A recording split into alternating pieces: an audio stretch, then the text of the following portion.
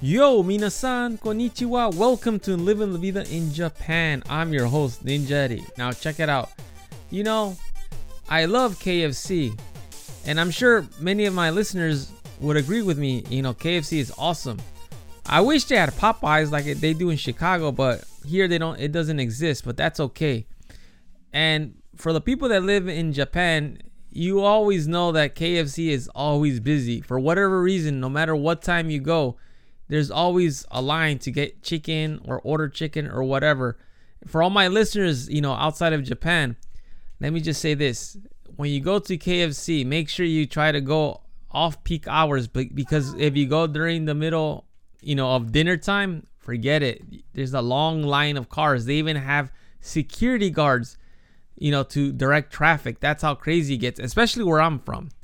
Well, KFC came up with a clever idea to avoid backups and lines. In Tokyo, apparently there is a food locker where you could order chicken online or over the phone. I think it's just online, and you could pick up the food in a food locker. It's only exclusively in Tokyo and 2 prefectures that are nearby. So this is what you do.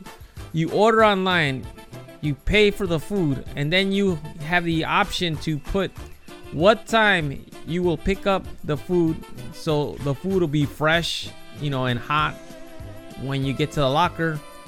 And once you get to the locker, you're gonna get a 4 or 5 digit passkey that you could put on your phone, and the locker will open. You know, you'll get your nice little treasure of chicken, whatever you ordered, and it's easy as that, which I think is fantastic.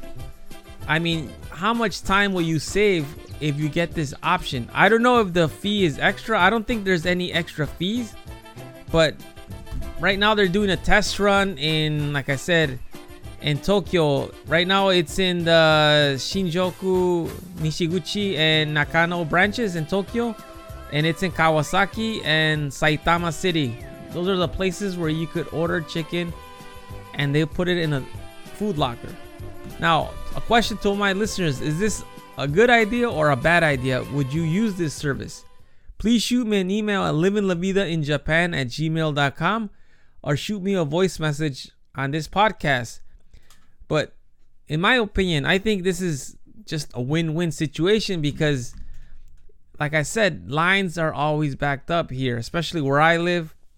If I had the option to order chicken online and I could actually put what time I can pick it up, that would be fantastic. I would just go there and get it and come home, and there you go. Ta-da!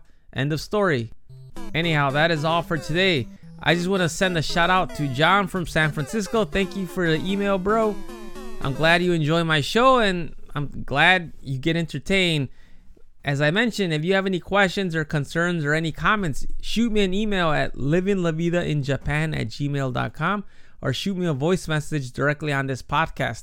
Anyhow, that is all for today. Thank you for listening. Thank you for making my podcast grow little by little.